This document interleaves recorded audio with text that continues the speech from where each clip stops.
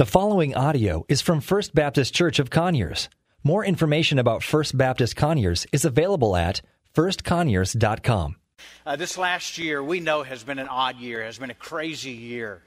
And for the last 8 months or so, we've spent some time, it seems like the normal response I hear, well, because of COVID, I can't. Are you tired of hearing because of COVID, I can't? Yeah. And I know there's some legitimate things to that. I understand. And I'm not making any criticism to those that have legitimate cause and reason to be concerned. None whatsoever. But the question that I began to ask myself back in August or so, in relation to my life and in relation to the body of Christ, is what can I do in spite of COVID? You see, that's a mindset shift, isn't it? Legitimately, we have great concerns. COVID hit, and we said, we can't because of COVID. But can I propose to you that the attitude that you and I should have as the body of Christ as it relates to the mission that God has called us to is, what can I do in the midst of COVID? Are you with me? What can we do as a body of Christ that have been called and given the command by Jesus in Matthew chapter 28 and repeated in every other gospel and in the Acts as well? What can we do in spite of COVID? And I think there are some things, because we know that we can't continue to sit on our laurels. Amen? Some of us like sitting on our laurels, and some of us can use this just as an excuse to sit on our laurels. But let me tell you this. I'm not sure that Jesus put any conditions when he gave the Great Commission. This morning I want to restate the mission that we have here at First Conyers. It was introduced about 3.5 years ago to us, that we simply stated that we as a church, we exist that we might display God's grace to all people with a responsibility to win a person to Jesus Christ, to make a disciple out of that person in Jesus Christ, and to send that person for Jesus Christ. We took all of our activities, we took our budget, and we said everything has to line up within these three, because that is the mission that Jesus gave to us, and it has not changed in over 2,000 years. He said, go and make disciples. And so we have as our mission statement to win a person to Jesus, disciple a person Jesus, and send a person for Jesus. Let me go back to that first part of the statement. We say that we exist to displace the grace of God to all people. Someone might ask the question, well, how do I display the grace of God? Let me ask you a question. How does God display his grace in your life? The fact is that when you were saved, when he drew you to him, he displayed his grace in that there was absolutely nothing that you or I could do to be saved, and it was purely by his grace that he saved us. And can I clue you in on something? Grace did not stop at the cross. That we live and breathe and move and have our being all because of the grace of God. And so we desire that the same grace that God exhibits in our life, that he would use us, that everywhere that we are, whether we be in our job, whether we be here in the body of Christ, whether we be in our school, our vocation, in our place of play, that we would have in mind, God, as you are demonstrating your grace in my life, God, help me to demonstrate your grace in those lives that I contact with every day. And that includes social media. Amen or oh my? We say that we want to display God's grace to all people. That all people means, you want to hear the complex explanation of all people? You know what all people means? All people. Regardless of their ethnicity, regardless of their race, regardless of their socioeconomic standing in society, regardless of which side of the aisle they may sit on, whether it's red or blue. Oh, wait a minute. Display God's grace. Jesus did not put a condition on the great command, the great commandment, to love God with all your heart and to love your neighbor as yourself. He didn't put conditions on the Great Commission. Only make disciples of those who think like you think. God has purposed in this era, in this time, this dispensation, that He uses the church, the body of Christ, that we might be instruments of His, that we would display His grace to all people so that others might come to know Jesus Christ. We recognize that we have been saved by grace. God's grace has changed our lives. There's not a one of us in this room that can take any credit for any transformation or change that has come about in our lives. It's all been by the grace of God.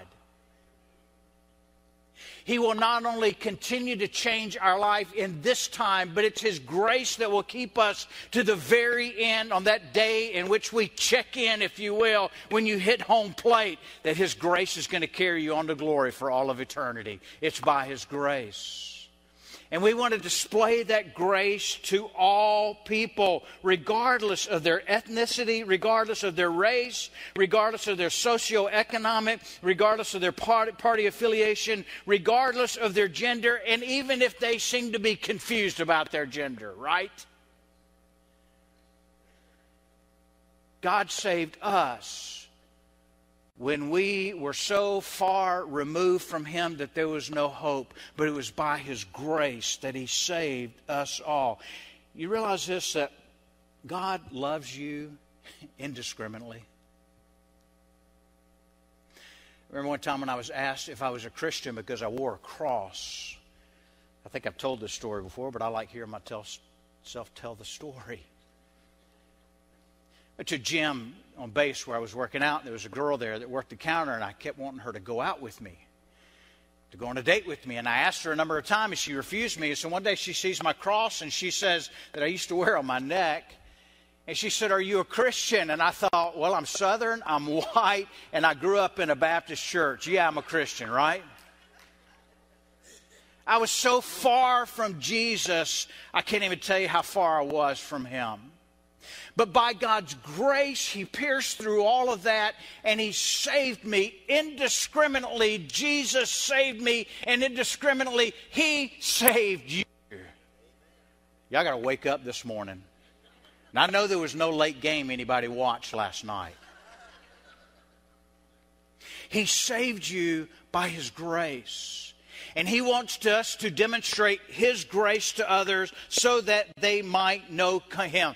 Our prayer here at First Conyers is that God, by His grace, God, by His mercy, God, by His will, He would cause First Conyers to reflect the community that we're made up of here in Rockdale County and surrounding counties.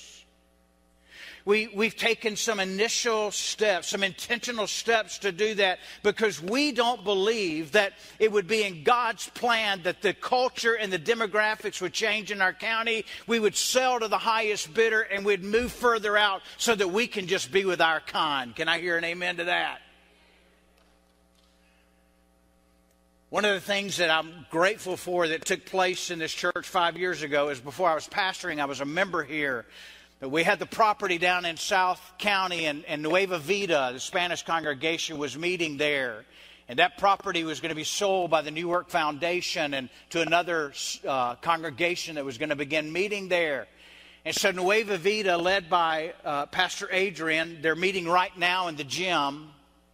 They needed a place to land. They needed a place to worship. They needed a place to minister. And the hearts of the people of First Conyers graciously opened our facility and welcomed them here to where they are a part of us. Can you say thank God for that? Now, there's some strategy in that, because you realize the fastest growing demographic in our area is still the Hispanic culture. And we have one of the strongest Hispanic congregations in all of our association, meeting right here in our church every year. And Lord willing, by January, Doug, write that down, by January, what we've been looking forward to is that we're going to finish that vacant space upstairs that has 27 years of junk piled in it, and we're going to make a worship center out of that place for our Spanish congregation. You see, that's a part of this that we desire. We don't believe that the kingdom of God is limited, but that God said, go and make disciples of all nations. That word there is ethnos. It's people group, those who speak a different language, etc. One thing I'm excited about, mark this on your calendar, this is an advertisement, this is an announcement, but it sounds better in the sermon. November the 15th at 5 p.m., here in this room, we have the honor and the privilege of ordaining Pastor Adrian into the gospel ministry. Isn't that exciting?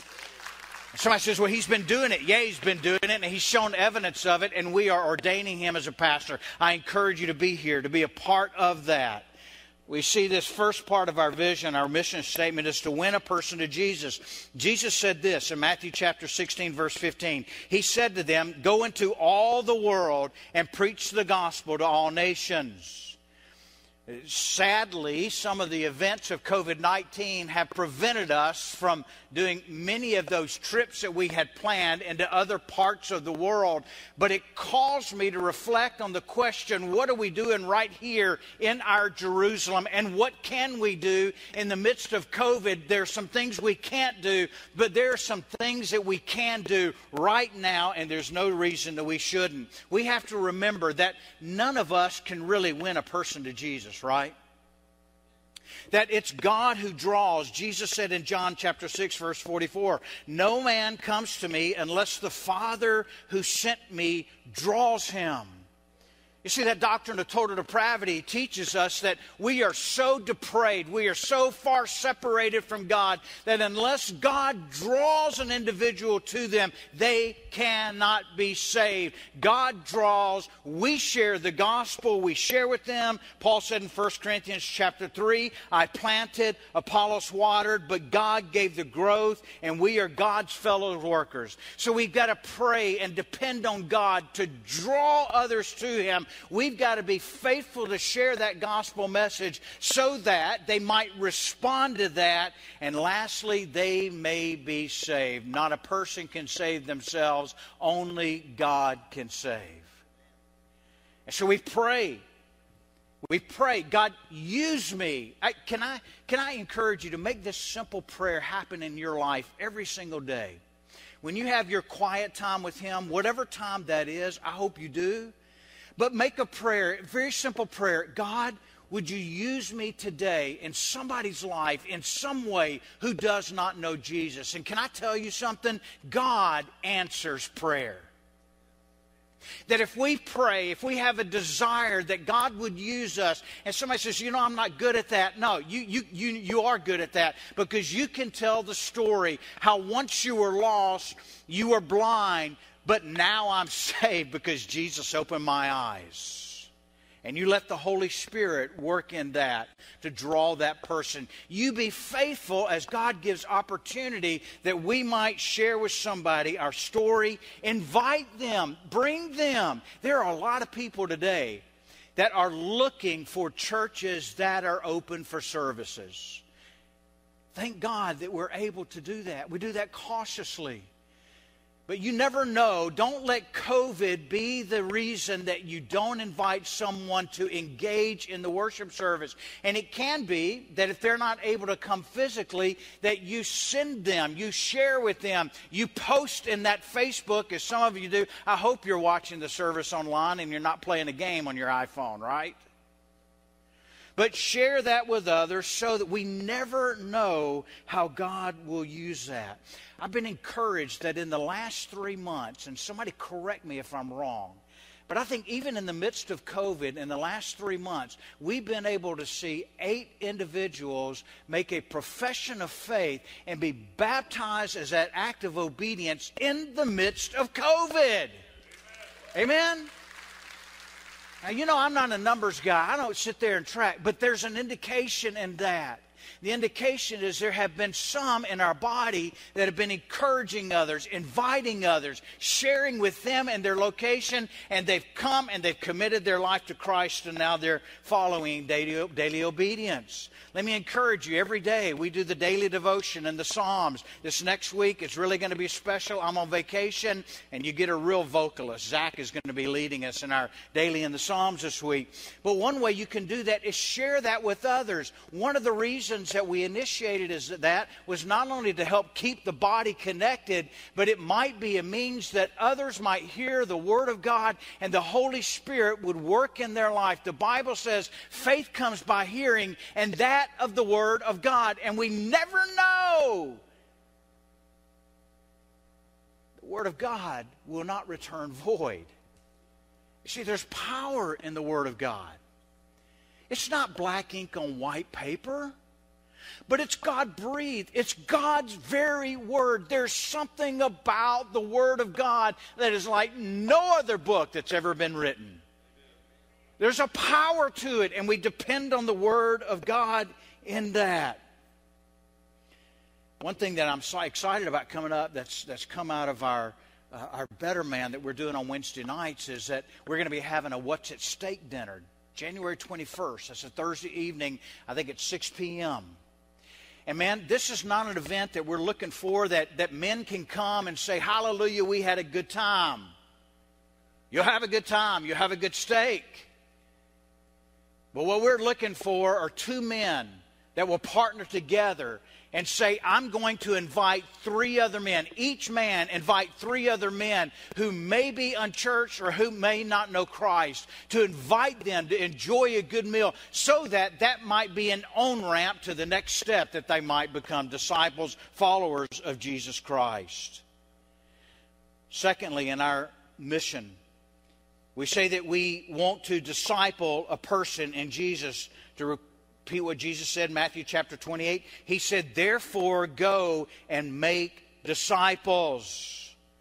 A disciple is one who not only just claims to know Jesus, but has made it a mark that they're going to grow and they're going to follow Jesus. Paul put it this way. He says, be imitators of me as I am of Christ. Jesus said in Mark chapter 1 verse 17, follow me, that's to you and I, that we should live our lives daily following Jesus, not just quoting WWJD. There's a fallacy in that. The fallacy in that, it leads us to think, okay, in our reasoning, what would Jesus do? It doesn't matter what I think Jesus would do. What matters is we look in the Gospels to see what Jesus did, right? And Jesus said, follow me and I will make. There's that transformative process that takes place in our lives. We call it sanctification. But it's where He grows us that we might become more like Christ. But it only comes if we diligently follow Him, seek after Him, have a desire to be changed and transformed. And then He says, if you follow me, I will make you become fishers of men. Here's my question. Can I say that I'm really following Jesus if I'm not fishing? And if I'm not making disciples? You see, discipleship takes place in many contexts. And right now there's a lot of pontification in the church world about what constitutes discipleship. Can I tell you something? I'm tired of reading what theologians and church practitioners have practically said this is what makes discipleship. One says this is it. The other one says this is it. The other one says that is it. My question is, I don't care how you do it, are you making a disciple? Right? I was encouraged last week. I had, many of you know Frank Gilbert in our church body. Frank had a couple of guys that invested in his life in discipleship. Glenn Dyer is one of them. Myself was the other. And for really a couple of 3 years, we've been pouring into him. And this last year before COVID hit, there was a man that happened to be at his table in the men's Bible study on Tuesday mornings, who had been a churched man. He was a culturally churched man, but it was pretty evident that he had never come into a relationship with Jesus Christ. You see, we have folks here that are church men, that are church women, but have never come into a personal relationship with Jesus Christ. He began to identify that, began to meet with him on a weekly basis and take him through the Gospel of Mark discipleship plan that we use here. And in the process of that, this man made a decision and he responded to the gospel and he trusted Christ. Amen? You're going to hear more of the story in a few weeks. But what I love that, you see the perfect example of discipling, pouring into one, explaining to them that, listen, this has been poured into you. Now, Jesus has called you to go and make a disciple. And he goes and he finds another one. He's discipling him. And that man is making a decision now as to what day he's going to be baptized and make a public profession of Jesus Christ. That's what it's all about. This last year, we had some things that took place that kept us from going, if you will, because of COVID. But I want to share with you a couple of things that have continued on in this last part of the send a person for Jesus Christ. Acts chapter 1:8. Jesus said this, but you will receive power when the Holy Spirit has come on you, and you will be my witnesses in Jerusalem, in all Judea and Samaria, and to the ends of the earth. And there are a number of things that we had to seek counsel. We were planning to be with our 25 students in Nicaragua in May to begin the instruction there as we're training these pastors, and COVID shut that down. Well, I'm happy to announce today that on the 18th of November, we're able to go, and Harold's going to be heading down to Nicaragua, and he's going to be actually by himself. When he asked Iva if she could go, she said, "Are you going to be by yourself?" And he said, "Yeah." She said, "Yeah." No, that's a joke. But I want you to pray for Harold. You as a church, we took an initiative that we sent $10,000 at the beginning of last year so that we can help build and construct facilities there for the pastors when they come in for training, and COVID shut all that down. And so we're praying that God would continue to open means that even in the midst of COVID, that these pastors continue to be training. And can I tell you something exciting? Although that we couldn't come, some of the other Nicaraguan pastors who have gone through the training began to take up the mantle, and they're continuing to train those 25 men where they meet together monthly for a week at a time to be trained. Yesterday, how many of you remember Booker Banda that was here from Malawi? You'll remember the come to Malawi, right? You don't remember anything else in the sermon but come to Malawi. We made a commitment last year to help him with 25 students that were there in Malawi to help provide food and those types of things so that they could meet. This last week I got some correspondence from Booker asking me to pray for him. I want to share that with you in a couple of weeks. But the prayer was, Malawi is in grave situation. The famine usually begins in Malawi sometime around the first of the year. But because of COVID, it shut down the country. And there is a great amount of individuals now where they're just literally starving to death in Malawi. We're going to do something as a church to help them. We can't go. There were a number of us that were supposed to be there this month for the graduation that took place tomorrow, but the only recollection we have of the graduation is a picture that we have right here. That's not a great picture, but can you see that? Can we thank God for those 25 pastors now who've been trained? You see, what can we do in the midst of COVID? It's not we can't do. What can we do in the midst of COVID? I'll wrap up with this. Ephesians chapter 3, verse 20. Now to him who is able to do far more abundantly than all we ask or think, according to the power at work within us. Church, would you begin an earnest prayer that you would begin to pray Ephesians chapter 3, verse 20? That God, even in the midst of COVID, God, even in the midst of whatever might be there, that God, you would do far more abundantly than all we ask or think, according to the power, your power that's at work within us. Now, I'll be honest with you. There are two sides of the coin to the sending part. The first part of that is that it is very exciting to see people sent. Amen? It's exciting to see a lady come to Christ and be discipled and now go to make another disciple. But on the other side of that coin is sometimes heartbreak, because it means we let go of people that God is sending away. Thank you for listening to audio from First Baptist Church of Conyers, located in Conyers, Georgia. For more information about First Baptist Conyers, please visit us online at firstconyers.com.